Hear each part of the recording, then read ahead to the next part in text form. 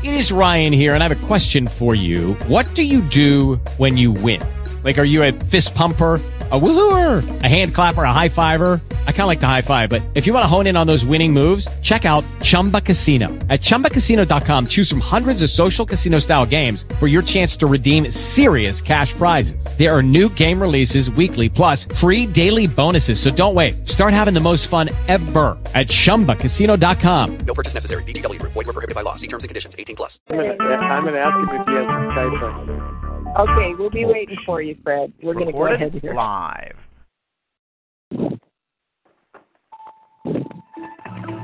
AUN, American Underground Network.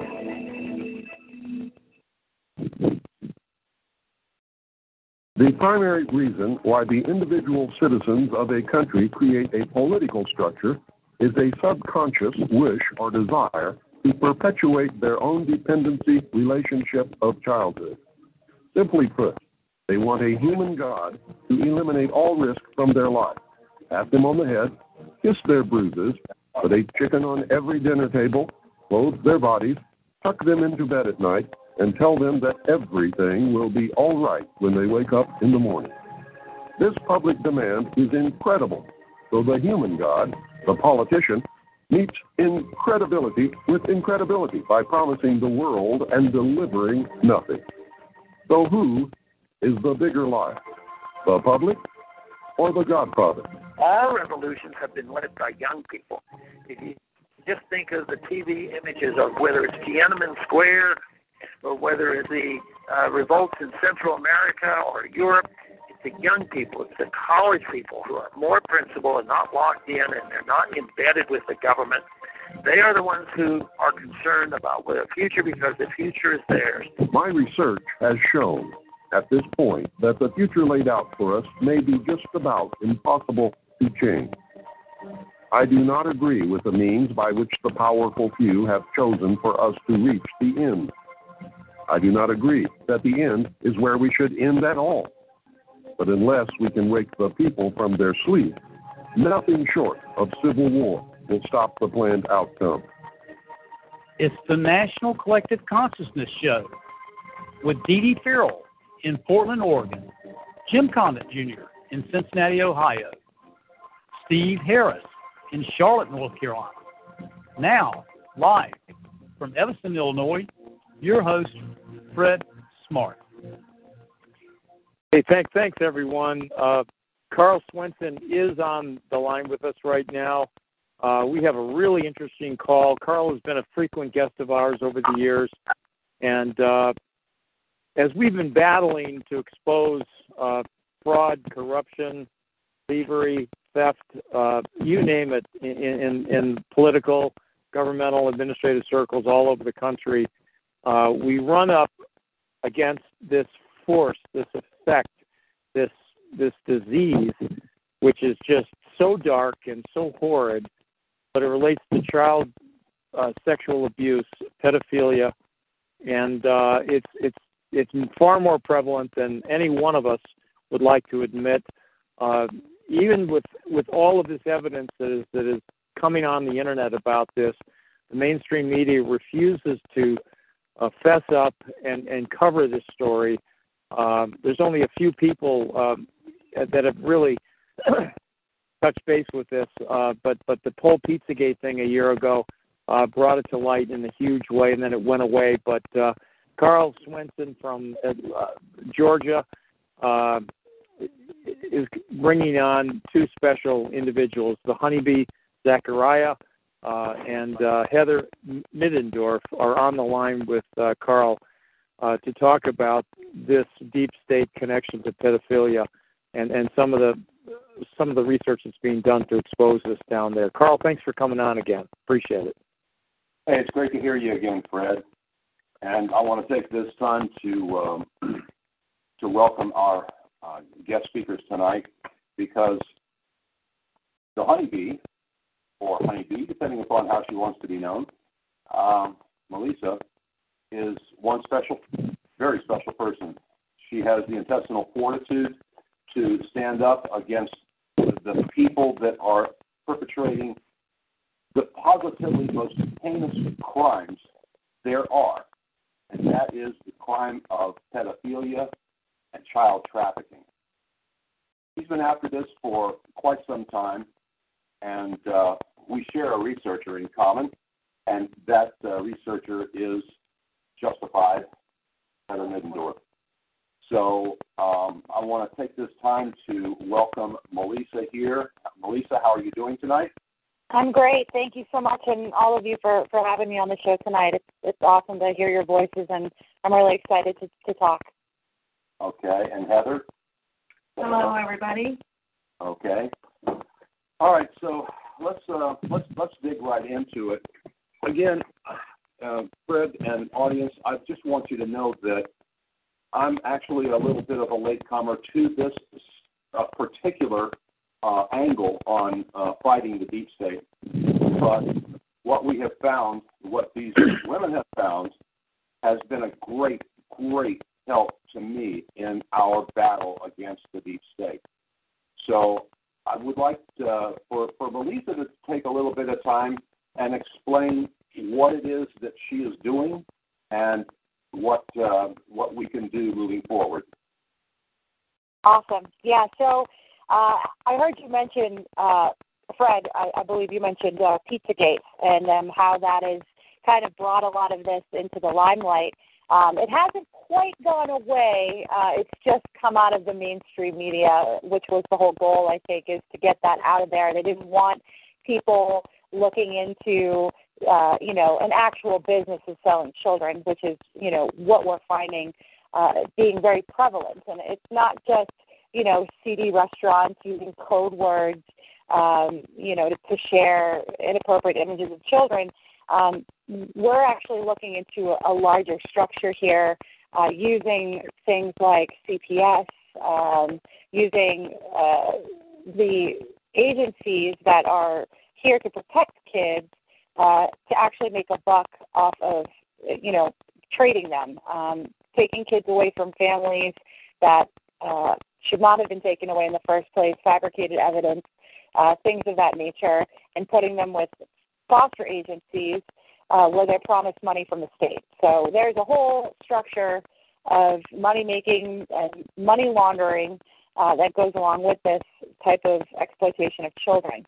Another part of this is, detecting pedophile rings and people that are pedophiles that are actually working in local law enforcement and in the court system, working in the schools, people that are important in the community's government structure that are involved in these things.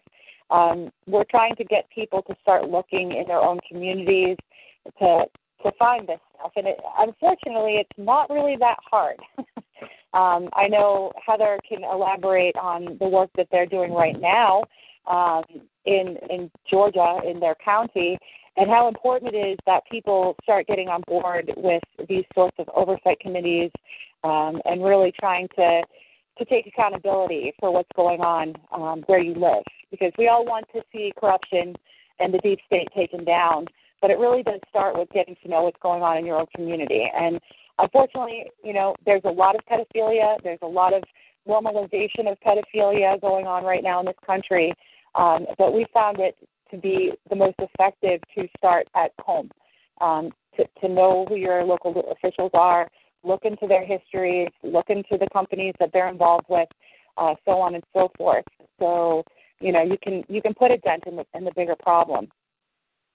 Well, let me get a little take on this from Heather, because there's something that she has just made me aware of from the person who is talking about who it is that's actually committing this. Oh, well, yeah. What got me going initially on the local issue that we're dealing with now is I thought, okay, with our group, with people, in the community who come together and who care, I said we could do this together. I had heard Dr. Lori Handrahan mention how important it was to obtain a criminal complaint, and because, you know, the media, they only get those and they will, like, attach them in their news articles when they want to. They don't do it all the time. It's only, like, certain reasons, you know, we're not told why. And so she's right. You don't, when you get the criminal complaints on these people, because, you know, there's one individual, law enforcement, looking into, and I thought, there's no explanation to this story. It doesn't make sense. So I said, okay, I'm going to do this with this group. We're going to go through this process together, because this is what people need to be doing in their local communities. And so I got the I asked for the criminal complaint, but what we got back was not a criminal complaint because there wasn't one in existence. You know, it never went before the grand jury. And this man was arrested during Operation Cross Country 8. So it was a big deal. I mean, it happened during that whole time. And he was let go. What was Cross Country 8? Oh, well, that was, the name of one of the stings that they did in 2014. I think it began in June of 2014. How many states did it cover? Was it 8? I believe it was 8. I think it was, yeah. And so anyways, I was like, well, what do I do now? There's no criminal complaint. Now what do we do? So we just attacked, you know, what was in there. We got right into it. We said, okay, let's break down the storyline. This doesn't make sense, and this doesn't make sense. And we started asking questions, you know, to, you know, other people or people in the community, like, you know, law enforcement. This guy was in law enforcement, you know, and he was let go. He was caught soliciting a minor for sex, and he was caught with child pornography on his computer. So, you know, that's a big deal to then just let somebody go. So, did I answer your question? Yeah, you pretty much answered the question.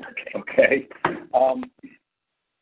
This particular story has some serious legs to it, and it has gotten the attention of people that heretofore weren't real enthusiastic about going after the crimes of the corrupt in our county. Now, all of a sudden, they have that fire in their belly, and they are righteously indignant, and they're ready to fight. I'm telling you, it is that serious to know that we have at least one, just one, that's all it takes, roaming our county, free to do what he does, which is to prey on our kids. And we're not going to stop until he and everybody associated with the ring, and it is a ring, are brought to justice. So that's where we're at right now. I can't get into the specifics of this particular case because it's already taken one life, and chances are there may be others involved. So wait, taking one life? I'm sorry, Carl. What happened? Yeah. Don't go into the details, but did someone threaten? Were they? What happened? No, someone who knew that he was about to be arrested imminently.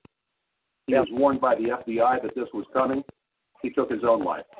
A very, very prominent former, and you'll love this, juvenile court judge. Wow. Yeah, that just happened last week. Oh, my God. Yeah, oh, my God is right. So that's how serious this is getting right now. The ring is having the news drawn in on them. None of this would be possible if it wasn't for the work of Mellisa and Heather right now. So, Mellisa, what are your thoughts on what's going on down here without getting into too many of the particulars? Well, it's just really it's this continuous pattern that I'm seeing here with these rings. Now, the rings themselves are filled with people that are in power. They're lawyers, they're judges, they're sheriffs, and people that have sway, you know, people that work in the city or town halls, people that work for the county, and people that work for Child Protective Services and the foster care agencies, people that work within homes that are for kids that have issues, where there's vulnerable children that may or may not have a guardian there to see what's going on, to protect them, usually underprivileged kids that are kind of like thrown to the wind. These are the kinds of kids that they prey on. They're already in the court system, and they're already known. They all have their paperwork. They know, where they are. The way the ring works, though, is that they all have to work together. But on the same, now this relates to the situation with this guy taking his own life. They cover for each other, but they all have a lot of information on each other, too. So when you have one that's falling, that one person who's getting threatened to be exposed, they will give up names, and they will use that to their advantage. And this is when you see people dropping off, committing suicide, an unfortunate freak accident, car accidents, things like that. Before any kind of, exposure comes out, people tend to disappear who hold information or are kind of in charge of running the operation. This is actually going on in a lot of places in this country, and we're doing a documentary right now kind of delving into the court aspect of this. From families having their kids taken away, they're thrown into foster care, and then these children are placed with certain individuals where they can be passed around, sold, abused, all the while collecting money from the government, because the Health and Human Services, they sign a contract. Now, me and Heather were talking about this the other day. Heather found a lot of good information on this. And maybe, Heather, you can kind of get into that money exchange where the money comes from the top and how it kind of trickles down.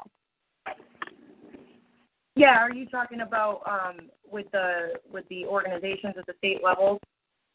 Yeah, coming from Health and Human Services as that federal agency, how they give the money over to the state, and then the state kind of does their thing.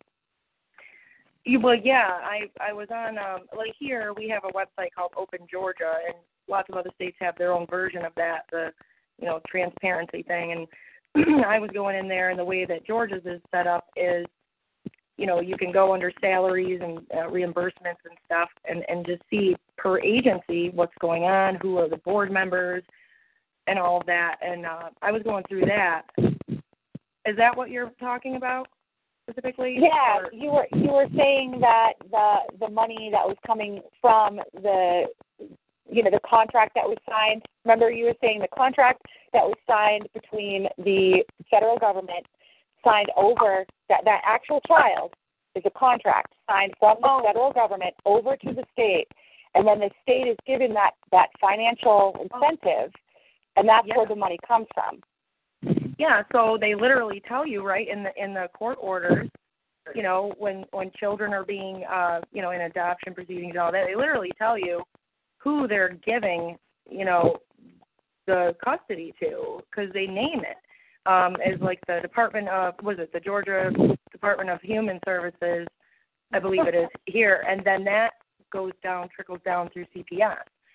So, or it's not CPS here in Georgia, it's DFACS, but yeah, so there's like a mothership, and then all those other agencies, the money trickles down, and you can see it in the payments and stuff. It really spelled out for everybody if they really go and look and want to search on their own. It's spelled all out for you.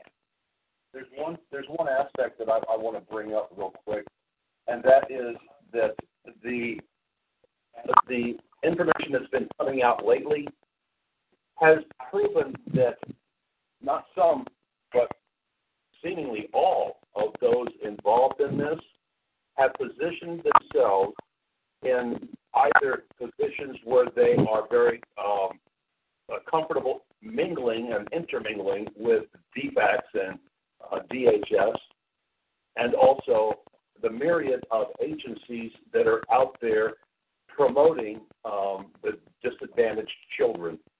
So they all put themselves in positions where they will have a ready crop of individuals to choose from. And that is part of the profile that we're going to start to have to do. Yeah, and let me add to that, because one of the interesting things I found when looking at this local case that we were just discussing with the law enforcement officer involved and never held, never brought to justice for his crime,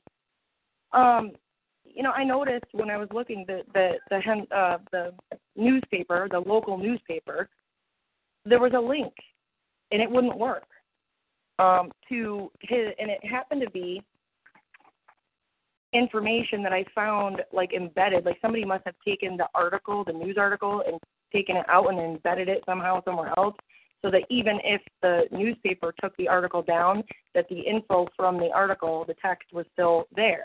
And that is on his mugshot. And I thought that was interesting because I'm not used to seeing that, on mugshots.com, the text from a newspaper.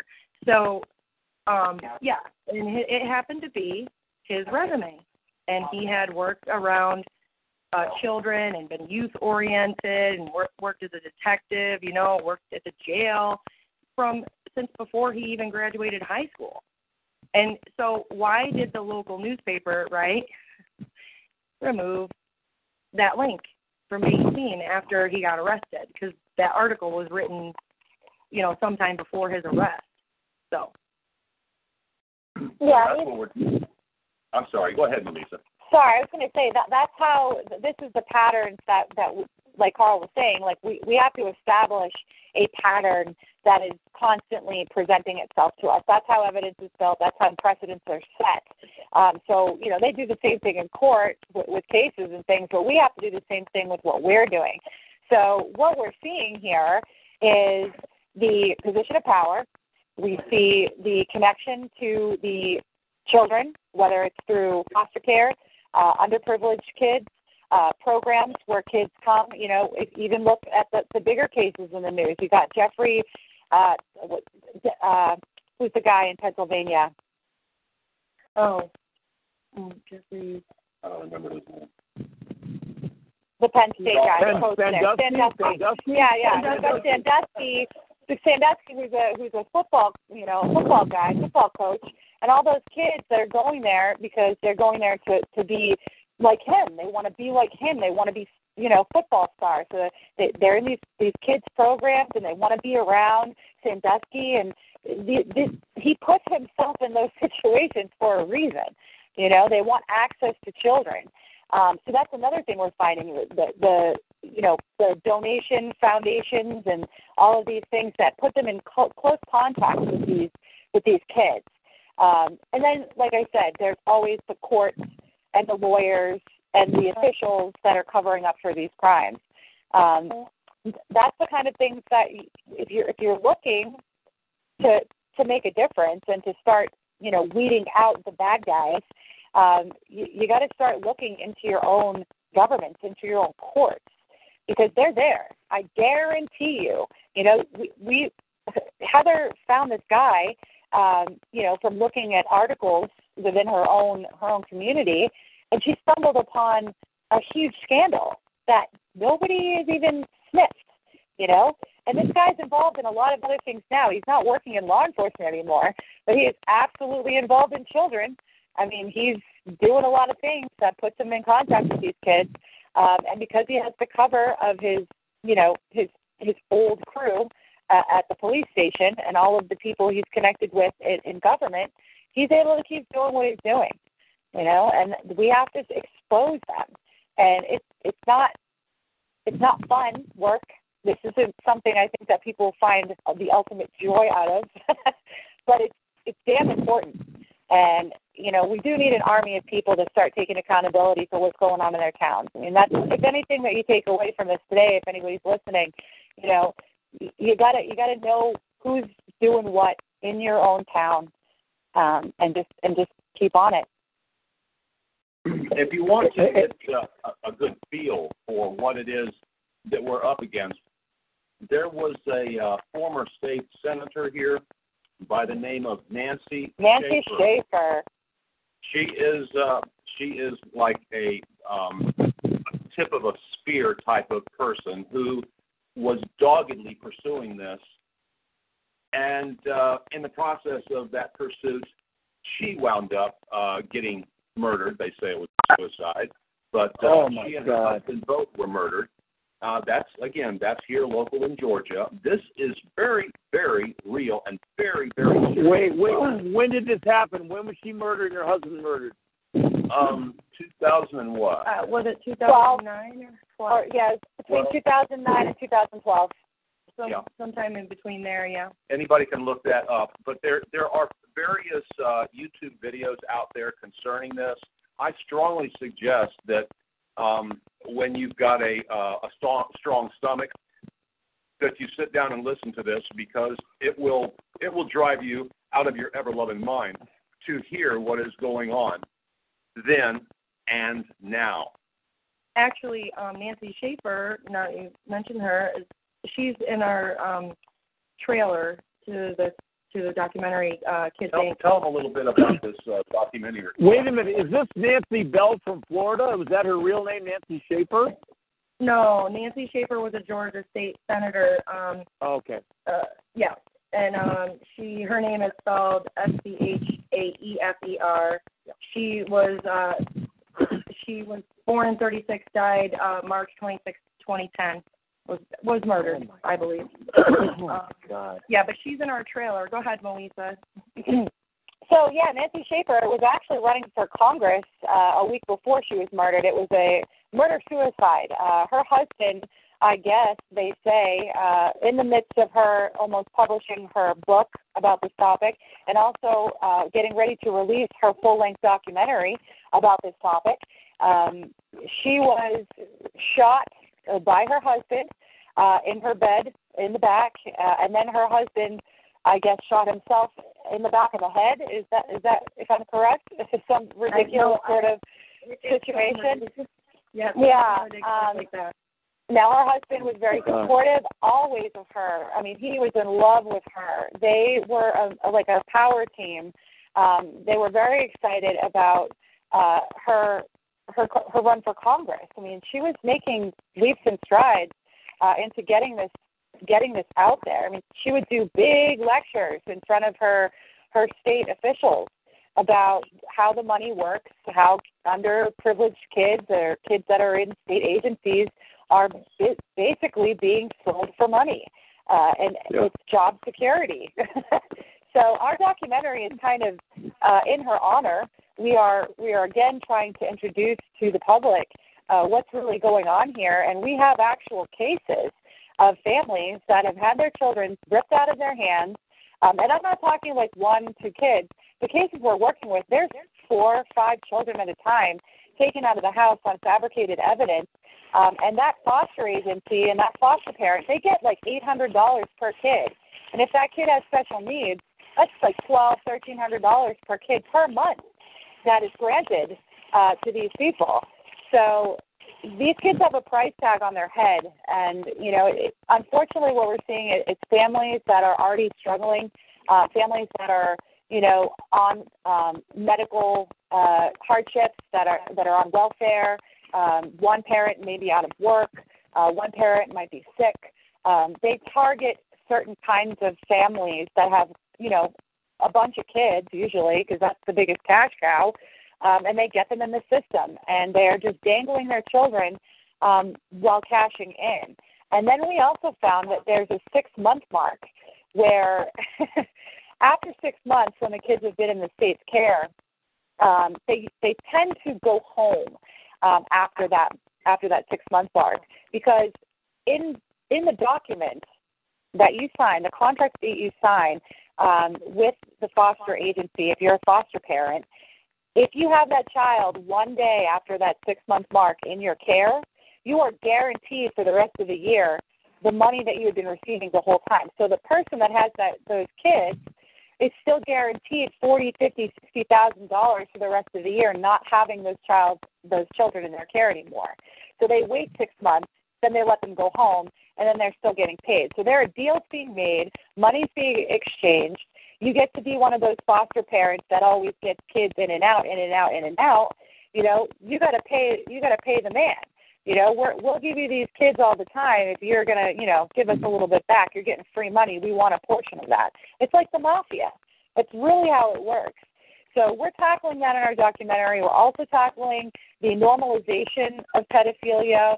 within the media, the movies, children's programming. I mean, I'm dealing with pedophile advocacy groups where there are pedophiles now organizing, online with YouTube videos and group chats, not on the dark web. Like, I'm talking like you can go onto Facebook and find these people in their open chats, talking about normalizing and, making it okay to be a pedophile. It's getting bad, folks. It's getting really bad. So we need more of you guys to get on board if you can. Yeah, and there's a multifaceted attack against those of us that are fighting this ridiculous crime, and it's coming in the form of censorship. And one of the forms of that censorship happens to be a new bill they're trying to put out there called FOSTA SESTA. Can you tell them a little bit about that? Sure. So the FOSTA SESTA is a Frankenstein bill that was just put through Senate, Congress. It's on its way to Trump's desk to most likely be signed into law. I'm hoping not, but it's gone to the point where I believe he may just sign it into law. But the FOSTA Act was an act set up last year. This was in response to the Backpage. I don't know if you guys are familiar with Backpage.com and all the scandals that were going on with the minors being sold on Backpage, for sex. I mean, they were selling kids, sex trafficking children, but they were using like codes and things like that to do it. They're trying to set up these acts and these bills to fight sex trafficking. Now, the problem with FOSTA and SESTA, SESTA being an actual reformation of the CDA 230, the Section 230, which protects the websites for being liable for content that's on their platform. So say I post something like child pornography on Facebook, the platform won't be held responsible for that content because it didn't post it, but I posted it, so I alone would be responsible. But because of Backpage, aiding and abetting these sex traffickers by letting them post their content and their ads on their platform to gain financial, they're making millions and millions of dollars letting this happen through ads and ad revenue. They have to now, I guess, change this law, which makes the person who was a victim able to sue the platform. Now, this is one case on Backpage where Backpage itself solely was letting this happen to make money. They're now going to change it for all internet platforms that the victims can sue the platform for their demise, for any of the sex trafficking that went on. It sounds great, but if you really think about this, okay, they are going to start over-censoring anyone that is on the platform that is remotely talking about the topic. So people like me or Heather or Carl or any of the people that I work with, if I put the word child and sex in the same sentence, which I often do because I research child sex trafficking, because they're going to implement algorithmic censor bots, which they're already putting up on Google. They've already put them on Facebook. If I put a post up on Facebook that has the word child or sex in it, it's automatically deleted by Facebook. That's already happening now. If it becomes law that FOSTA SESTA goes through, they're going to completely censor everything, and free speech will be gone. The worst part of this bill, okay, is that it's actually not even protecting victims of child sex trafficking, because what you're doing is you're taking them offline, where the DOJ, who is absolutely against this bill, by the way, wrote many letters to Congress begging them not to even consider this. How are they going to find these kids online? How are they going to run their sting operations? Remember all of those sting operations the past year where thousands of sex traffickers and pimps were arrested because there were online stings of people that were on Backpage, were on, private chats where they're selling kids? How are they going to find them now? They're actually pushing them further underground and putting sex workers back on the streets where they're actually in more danger. So it's a very controversial bill. I don't think it was very well thought out. I think the basic point of it is to actually get the censorship through that the government has been drooling over, that the platforms have been drooling over, because they work hand in hand, my friends. You know, if you control the social media, you control the people. The government loves that about social media platforms, so they work together. You know, Facebook works with the CIA. It's been very apparent and admitted by Mark Zuckerberg that that's what goes down. So there's a big problem here, and you can still call your congressman today, tomorrow, as soon as you can, and voice your opinion about this, because voices are being silenced already at an alarming rate. If this bill gets passed, I'm telling you, we're not going to be able to talk about pretty much anything controversial on the Internet anymore. Their methods can change, but our methods are kind of limited at present, and that is the ability to find them ourselves using the just standard research tools out there. So, you see, they understand that now they've been a little bit lax, and I'm speaking of the pedophiles and the child traffickers. They've been a little bit lax, so maybe they have to tighten it up a little bit so they're not in quite as much danger. This bill will do just that for them.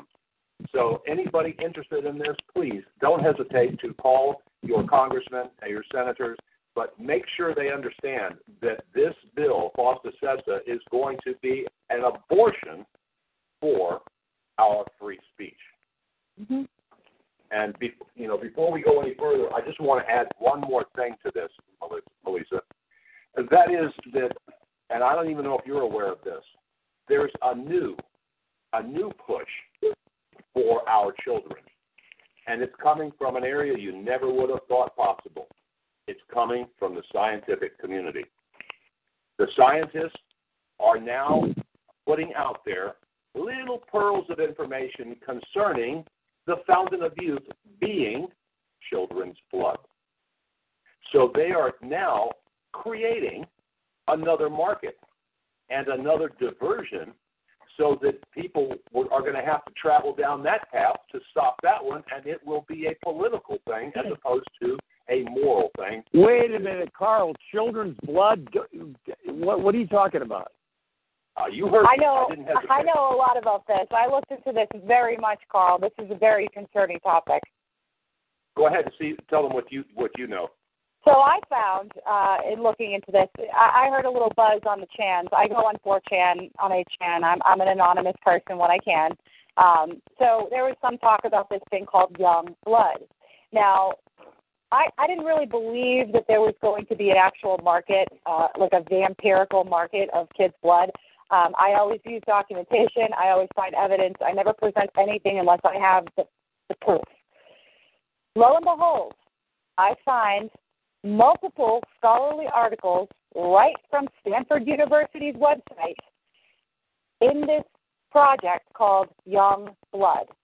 Okay? They have found that young people's blood, primarily children, and young adult teens, young teens, that their blood holds certain proteins that, when injected into patients with Alzheimer's and certain neurological diseases, it actually cures some of the symptoms and slows down the process.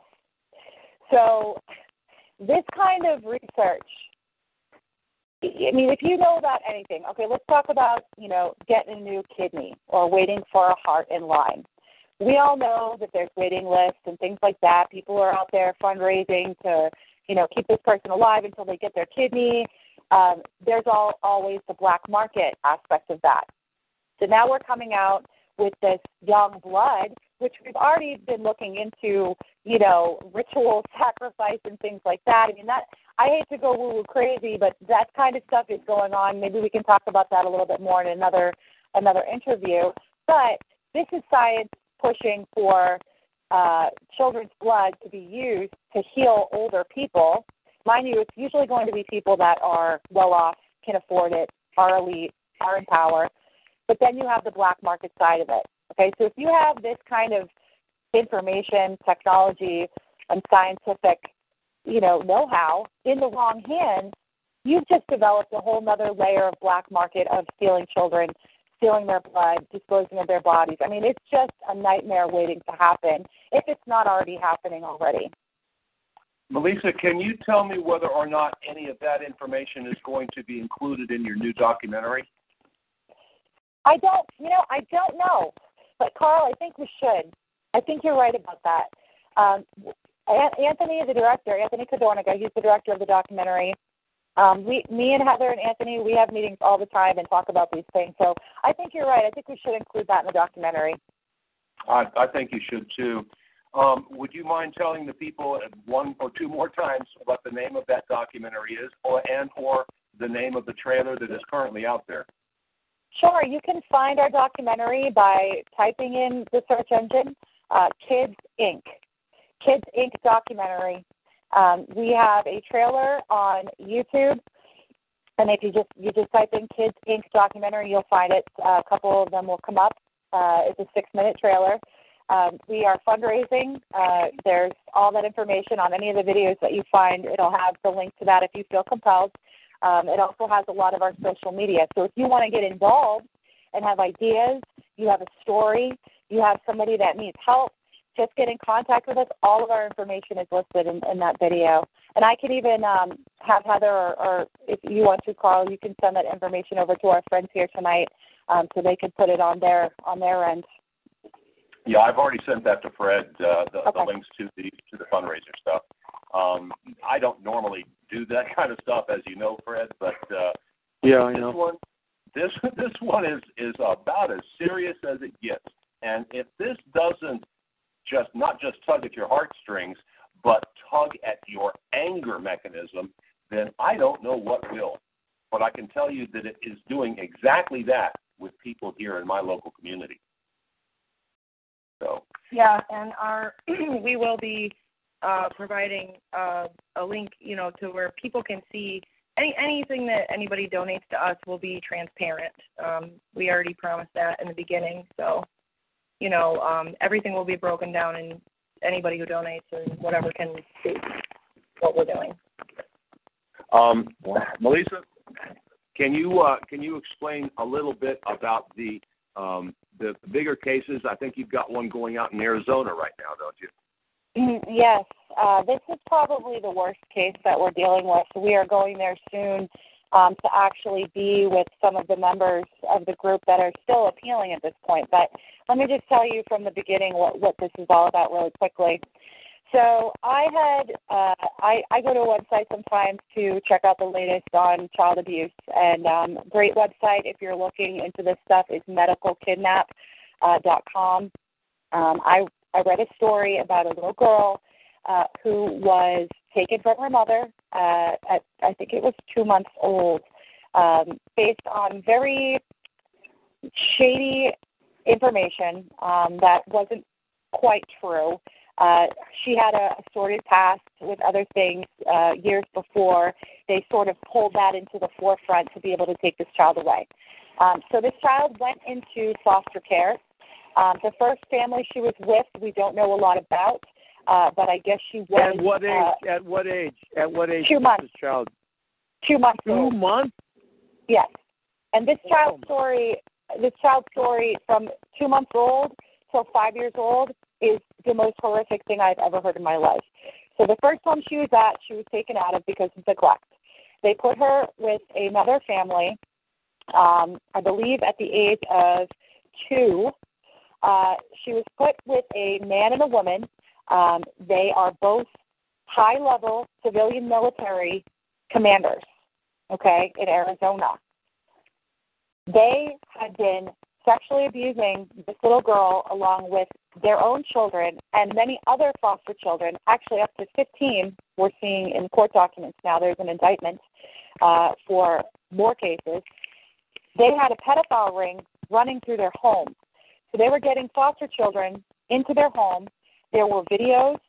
There was reports. This stuff was actually reported before they were caught multiple times. There were 38 phone calls throughout the time that this young girl was in his care complaining of child abuse.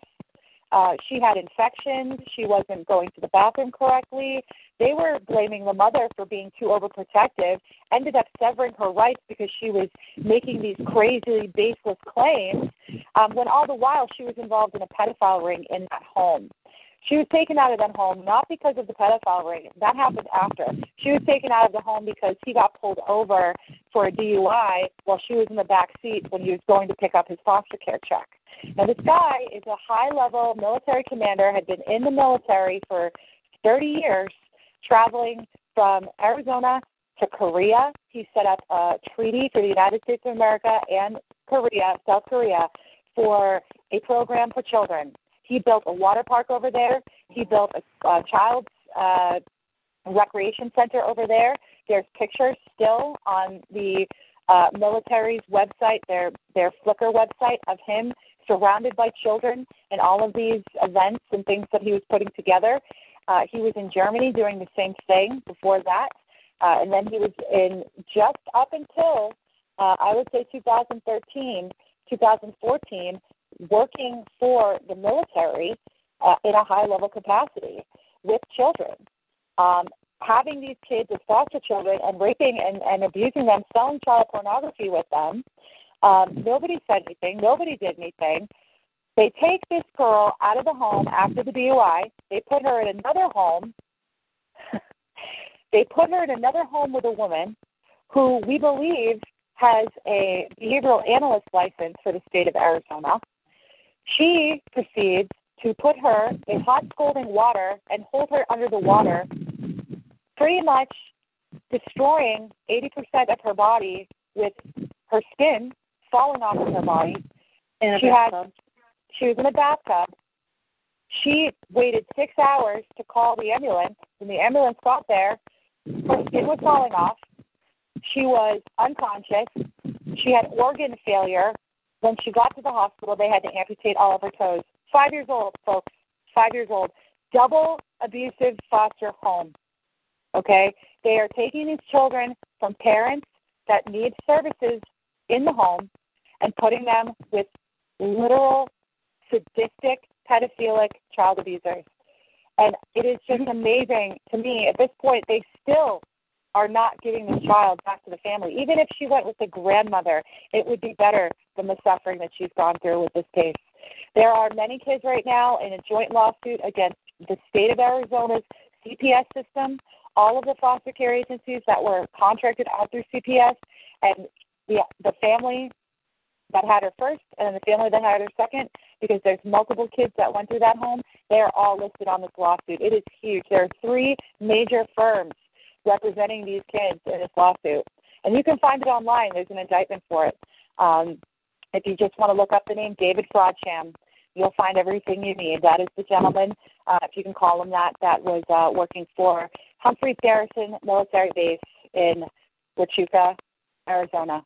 Yeah, but the thing is, right, you don't, what you read in the news media, like if you're just somebody who has never heard his name before and you just stumble across the article, and you read through, Mellisa, because of what you have done with this case too, you're the one that found that he had the military connection and everything, and nobody talked about that in the media and online in the news articles or anything.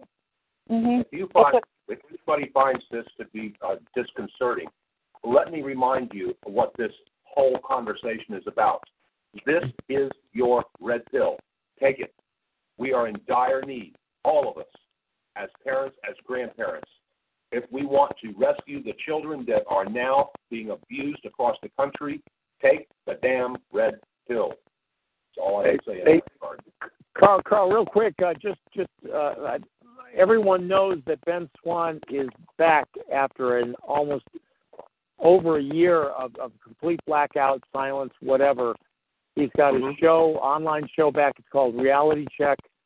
He just did a recent expose on this back page, child sex, pedophilia, these networks that are going on. Mellisa, just for our reference and understanding, I forgot to ask you what brought you into this research in the very beginning. Sure. I have chatted a little bit here and there with Ben Swan, and I actually begged him to start talking about this because he had left the scene after he did his Pizzagate broadcast last year. He was let go from the ABC affiliate over in Atlanta. So that whole year went by, and he came back, and he didn't address it. And I called him out on Twitter, and he promised me that he would. So I'm glad he put that video out last week talking about child sex trafficking. I was very happy with that. I'm trying to actually get him to be on the documentary. We're still working on that. But for me, I always have been, I guess you can call me a sleuth, doing research to kind of wake myself up. I like evidence. I like proof. I like to see things with my own eyes. I don't like the conspiracy stuff that distracts people. They just take information in, just like they're listening to the MSM. They don't look into what they're listening to. Be careful of disinformation. So I'd already been looking into a lot of the government corruption, deep state stuff for a long time. I was a huge fan of, Bill Cooper. I had been listening to the Hagman Show for 7 years. I mean, I had my finger on the pulse of this stuff for a long time. I started looking into satanic ritual abuse. I got very interested in the McMartin preschool case, in the Hosanna Church case, where the children were being ritualistically abused by the people. I know that the McMartin case did end up being sort of overturned, saying that the actual psychologists were leading the kids. I don't know if I buy that. These guys have a lot of money and a lot of pull. So, I'm always very skeptical of that story. But the Hosanna Church case, great case to look into if you're looking for documented cases that went to court for satanic ritual abuse in the school or in the church. Great case. As I was really getting into that stuff, Pizzagate broke, and I was like hooked on that. But a lot of it, I just couldn't get my hands on that smoking gun that I was looking for.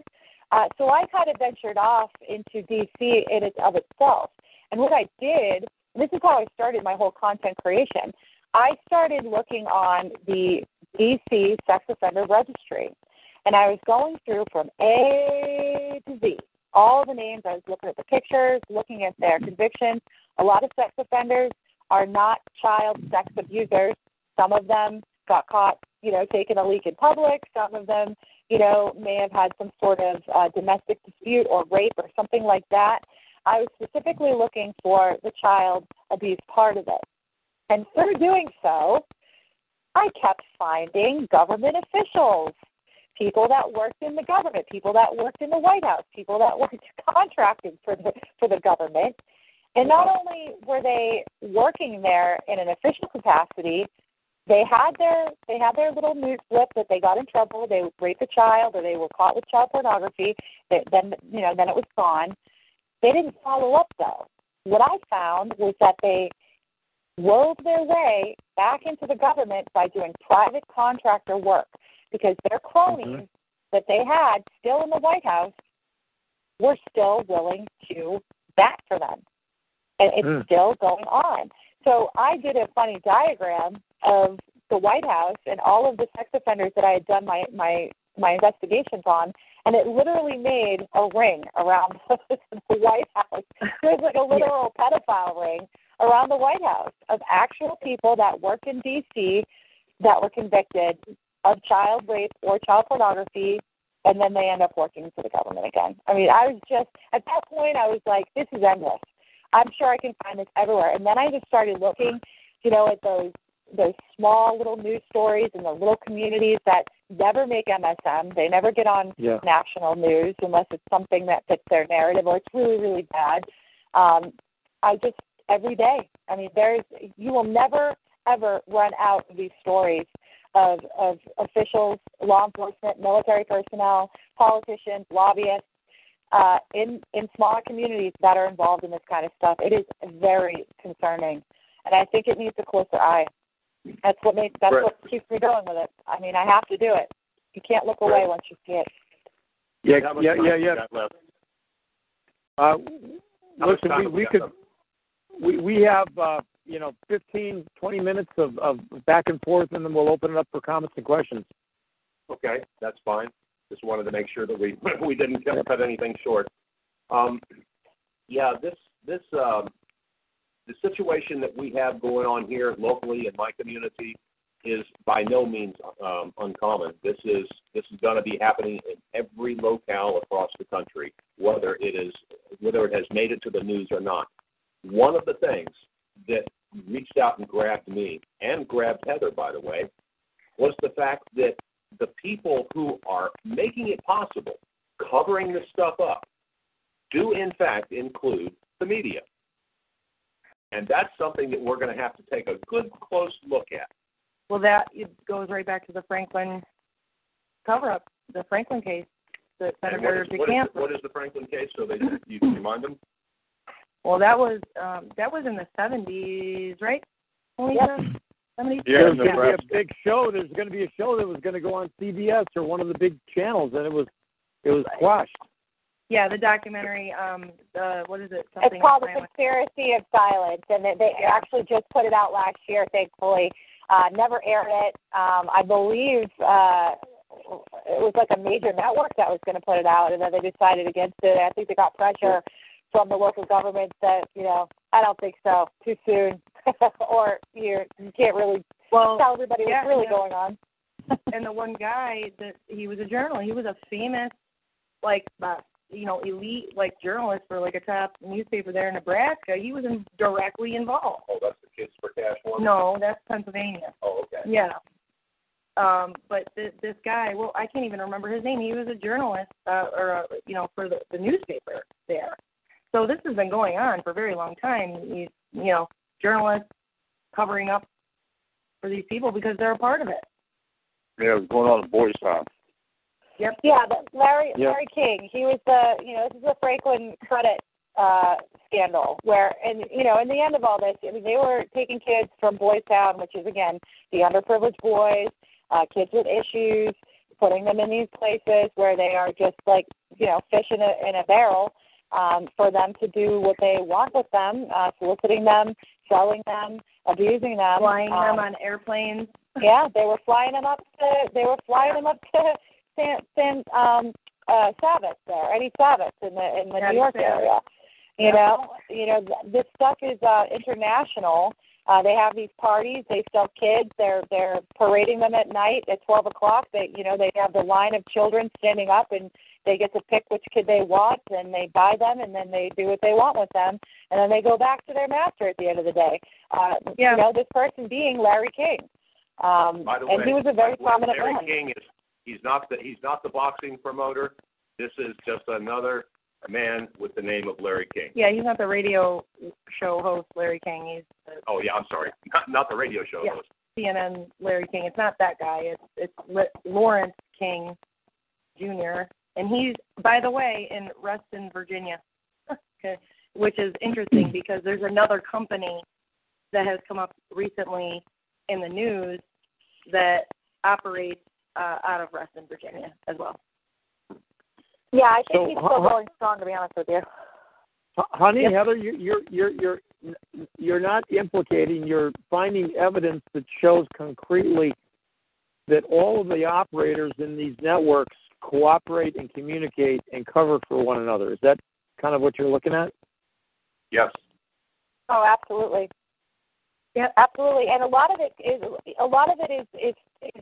able to be found in looking in things that people don't understand that exist. Like if you go to fpds.org or .gov, pardon me, this is the federal procurement data, of all of the 501c3s, nonprofits. You can go in there. Excuse me, is that Citizen Audit? No, FPDS.gov is the federal procurement data system. You can search that for, the government contracts. It's I like it better because it's better than that other one that's out there that you can search for government contracts. There's a couple, but this one is directly, you can search it and see the contract, dates, everything. Right. You find their agencies, you find the companies, because they set up, if you're running a pedophile ring, And it's kind of like you have to cover it up somehow. So people set up straw man businesses that may have a fancy name or whatever. So they'll do business ads, BDAs, as their name, but it's spelled wrong, so it doesn't come back to them. Or they'll use something to cover up any kind of connection to them. But when you look at the government contracts, and then you go to other places like Citizens Audit, and you can find, their nonprofits and things, and you can see, like on Corporation Wiki, how they're connected to each other. You can find other people that are involved through the businesses that they share. You know what I'm saying? And that's where the picture starts being built. And then you start looking at the actual convictions. I mean, a lot of these people have records. They are usually caught and involved in some of these things, but the information is usually hidden or suppressed. So you have to go, into your court, online court documents. You can go to your local court online portal, and you can pull up case numbers. You put someone's last name in, and you can see, do they have a conviction? Do they have a bench warrant? Do they have this or that? You can file, Freedom of Information Act request on anybody, and if you have a suspicion, you found a little bit of information that leads you to believe that this person may still be doing this kind of stuff, you can get all their records. And all the information is available to you. They just don't want you to know that you have the power to get it. And that's where me and Heather work so well together, because we don't care. We will ask, we will call, we will look, we will find, and then we'll talk about it. We do walk a fine line here with libel or slander, but mainly we're dealing with public officials here, which they are not protected by libel and slander laws. They are public officials, public figures, people that are in these kinds of positions.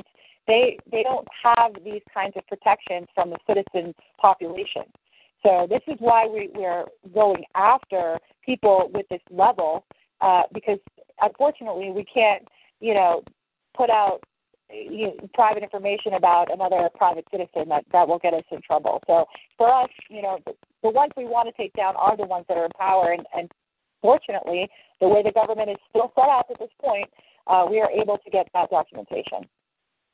And one other thing I wanted to mention too is, like with this local case with this man, the law enforcement that we were looking at, the case here, he when I was reading through the documents that we obtained from the district attorney's office, and specifically in there when he's talking to these detectives, out of the gate, they write this narrative, and he says he tells them he's gay.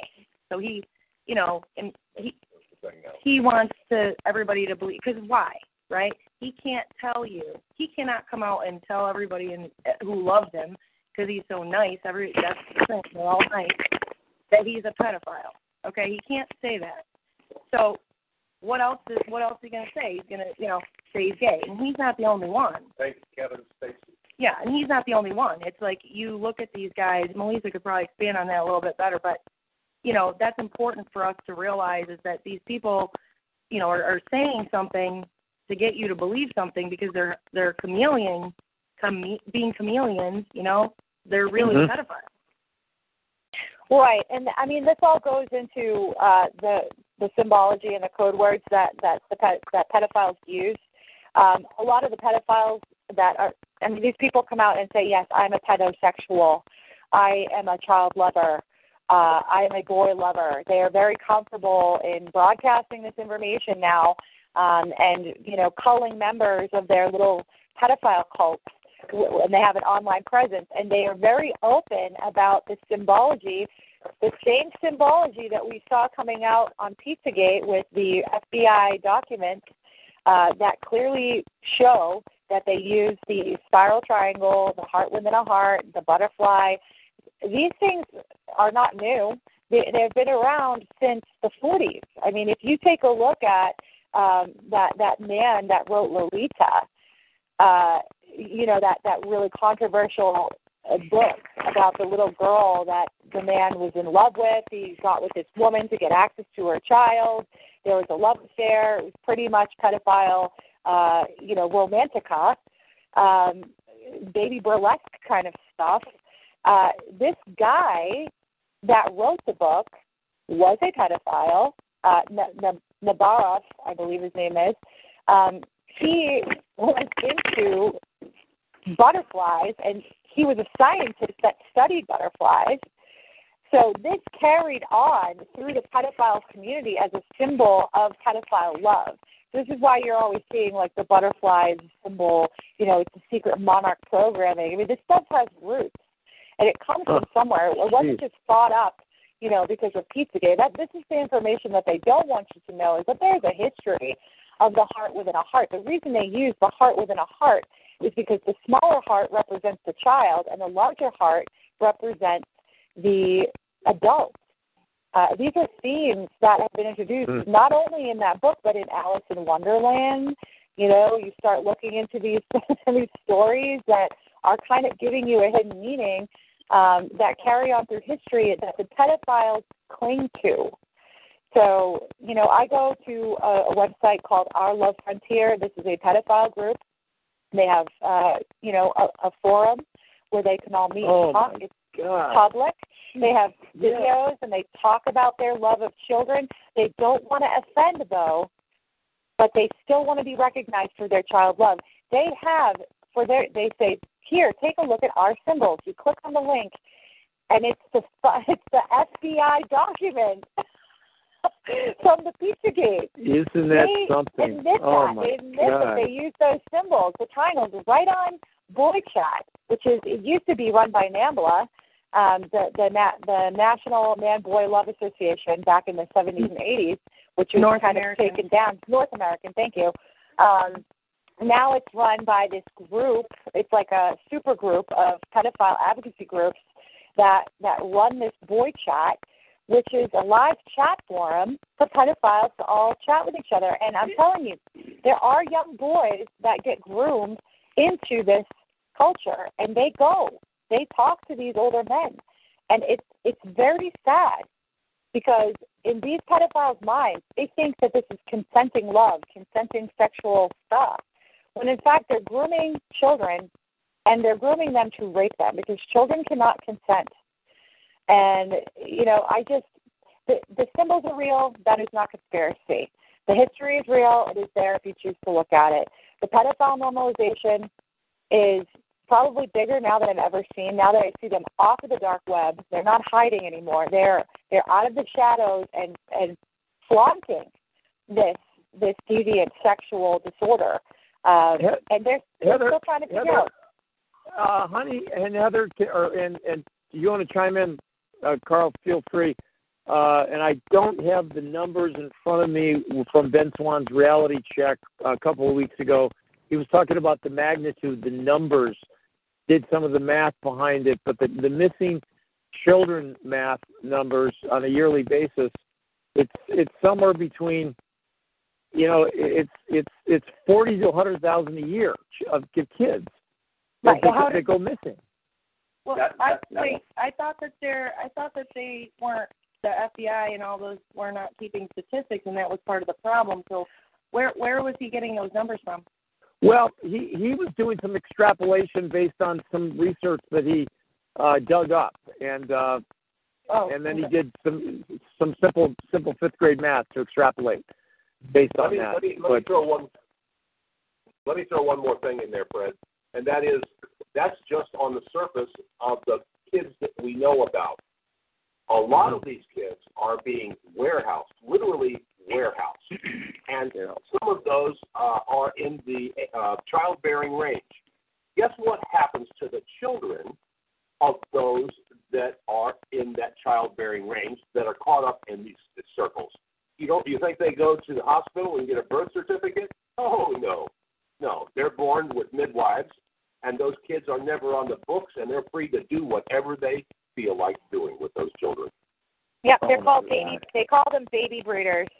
Yep. And there's a lot of information. There's a lot of information about that online if you do check it out. Baby breeders. Oh my God.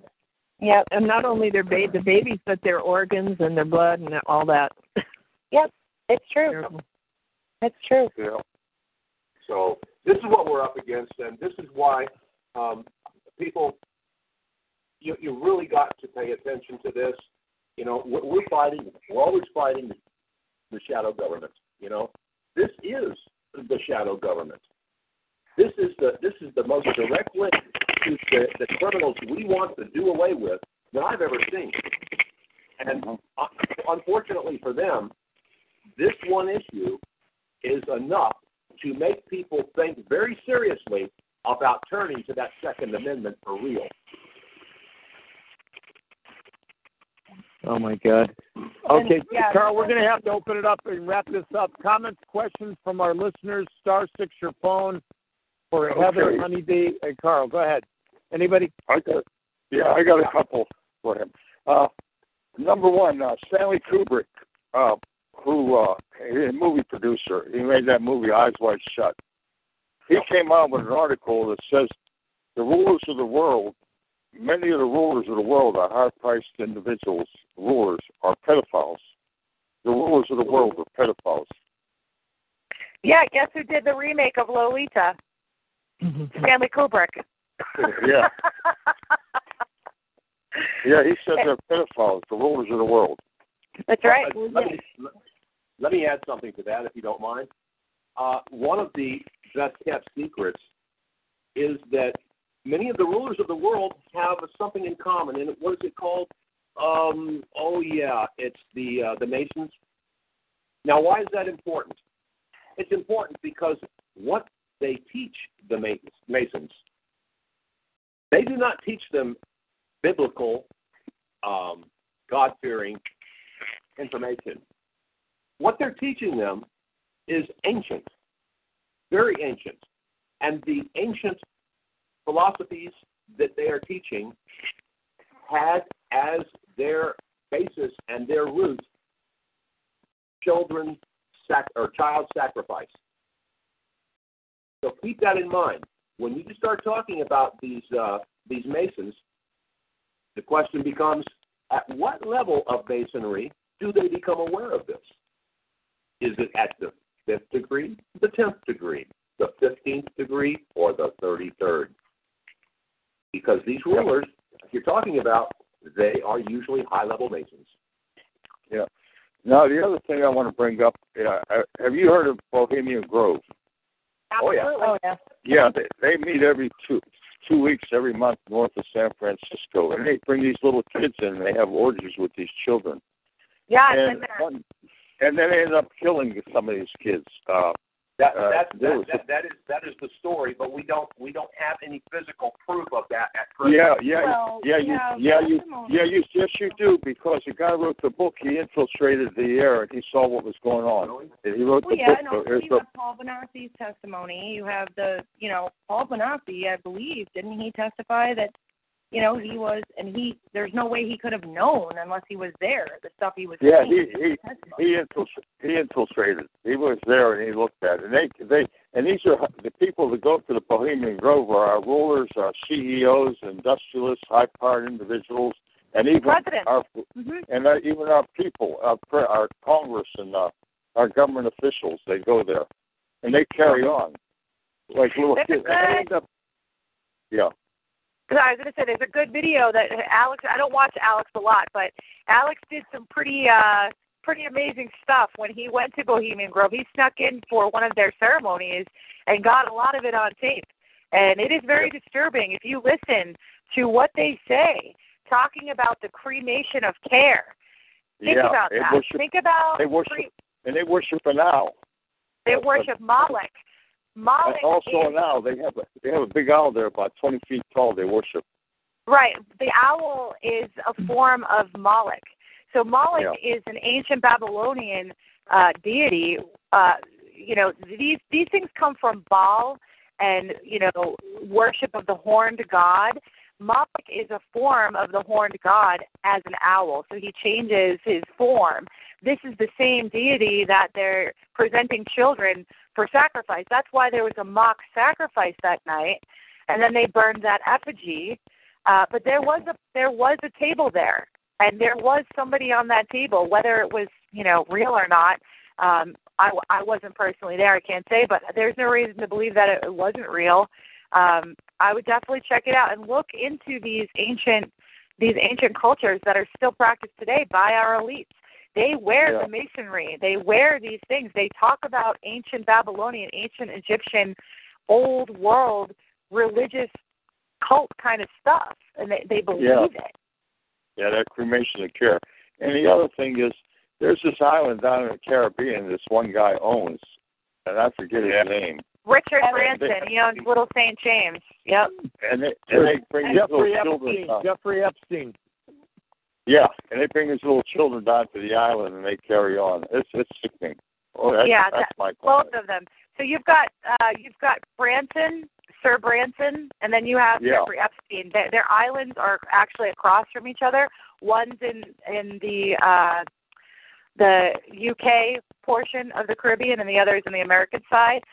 Both of them are involved in soliciting minors for sex, having extravagant parties at their homes on these islands. There's a whole scandal going on that Trump might have been involved in these things. Lots of celebrities on this black book that Jeffrey Epstein kept. There's Naomi Campbell, Kevin Spacey, all of these, Bill Clinton. Oh, yeah. Yeah, I read where old man Bush is a pedophile. I don't know if it's true or not, but old man Bush is a pedophile. Oh, definitely. I had something I wanted to say. This is Dee Dee from AUN. Hey. I've been looking heavily into the SES, the Senior Executive Service. Do you all know about that? Serco and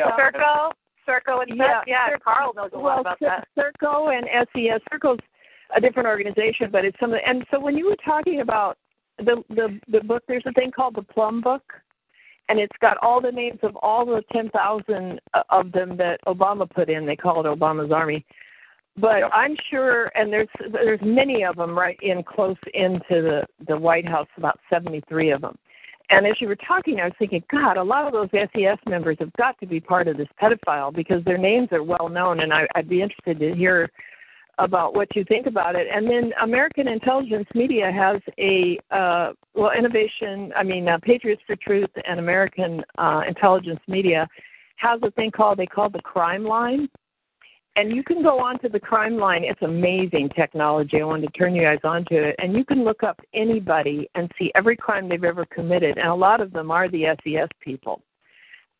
Then they're in all of these walks of life, religion, Hollywood, the government, universities, technology, science, and they're in there to obstruct the process. But I know that a lot of the names I've looked at and have been researching are pedophiles. So I thought that might be the Crime Line and the Plum Book might be some really good tools for you and your research as well. Well, thank you, Dee Dee. But let me just say that what I'm doing right now is working to establish that particular connection because we do have them in this area. Oh, good. Yeah. Yeah, it's really interesting what's going on there.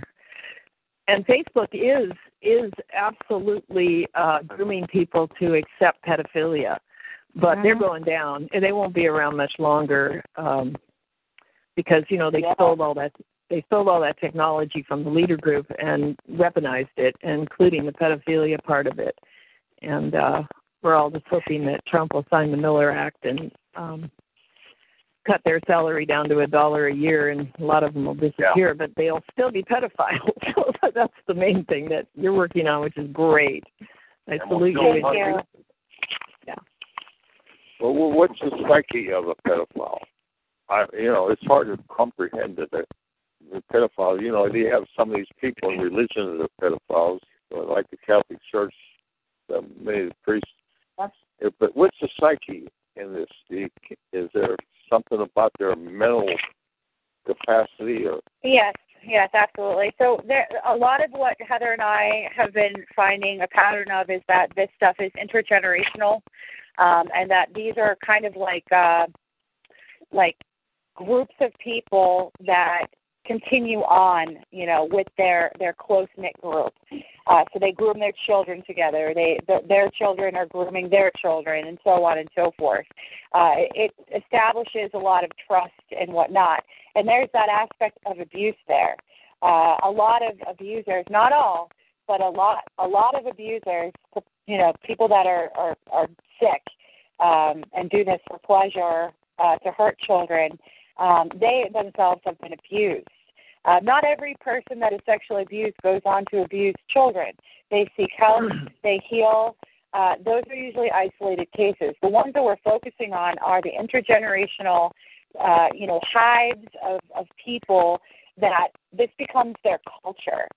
And they're trying to do some scientific research on the pedophile psyche. Again, they're not taking people that are in these intergenerational pedophile rings that run generation after generation that are ruling the world.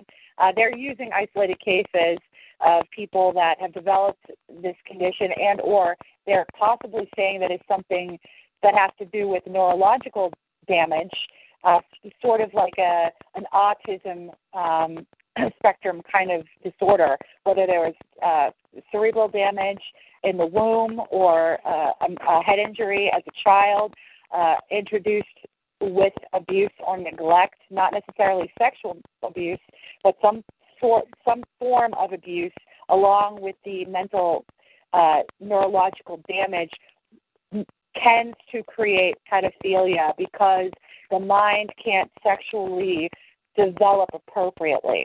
That is one scientific, like I said, you're looking at isolated cases of pedophiles that have very specific issues that are not in pedophile rings. So there's a little bit of scientific evidence there, but then you have the actual pedophile rings that operate like this and have been operating like this and teach their families and their kids to operate like this for years and years and years over a blanket of power, money, and control. That is very different. So there's no scientific, no one's dissected an elite pedophile's brain yet. Hopefully that'll happen at some point. Maybe we'll be able to do that for them. But yeah, there has been a little scientific study. There is nothing proven. Right now, all they're giving pedophiles is medication. They give them inhibitors to lower the libido so they won't offend. They try to give them counseling. There is no cure for this. And they just, I think it's really dangerous that they're starting to, stop taking their medication and they're starting to embrace this disorder. I think that's a very dangerous way to go. It isn't a sexual orientation, and that's what they're trying to play it out as. Yeah. And, but then we have pedophilia in the Roman Empire and the Greek Empire. Right, which is very common. I mean, there's many documents and pictures and sculptures of little boys with men. And the people that were pictured in these, beautiful carvings, and those weren't like the common people. Those were the people that were elite. So, Like I said, this is the elite thing. This is their culture.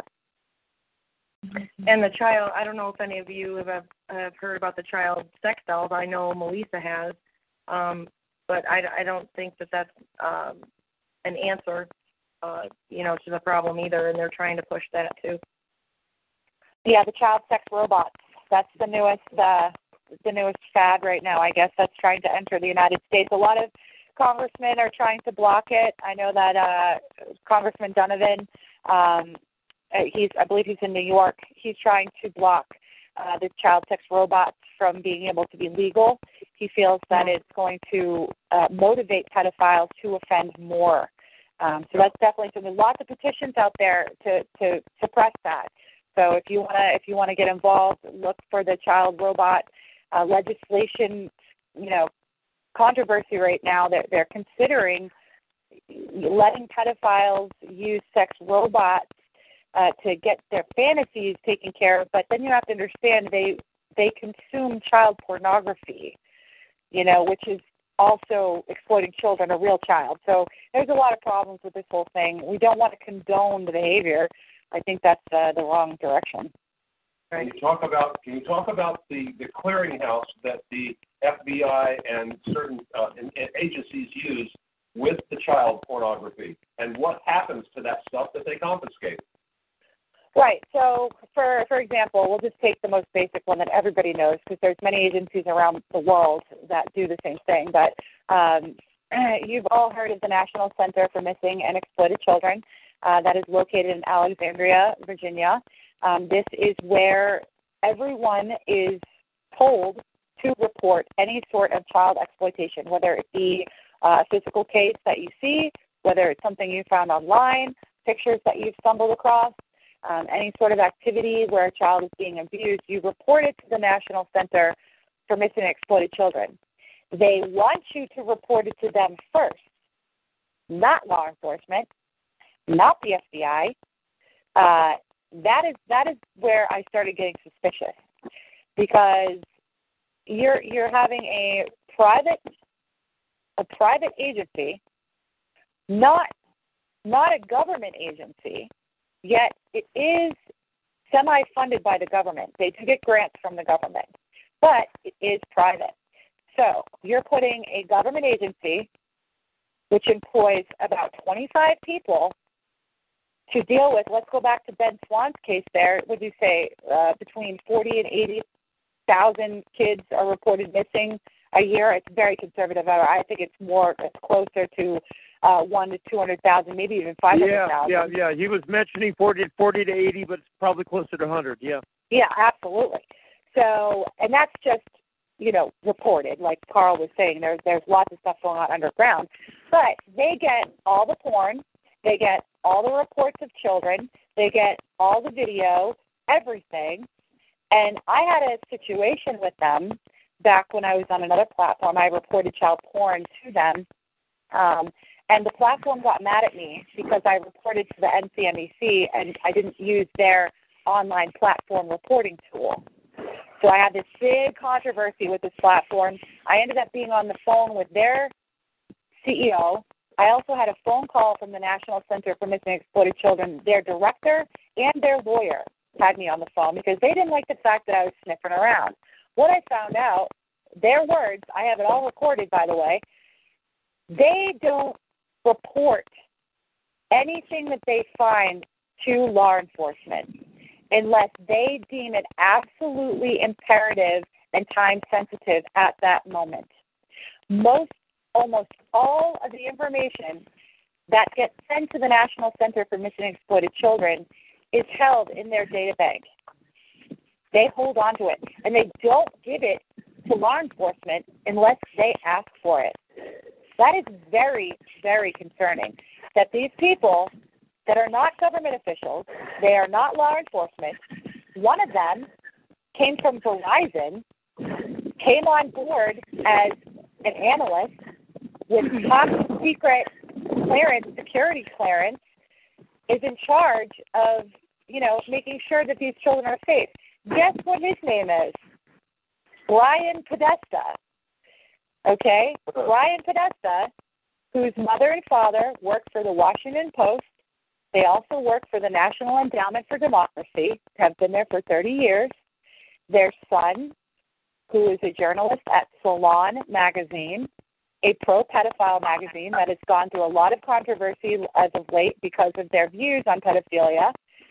And also they share the last name of John Podesta, who just so happens to get this fabulous job after he leaves political limelight, where?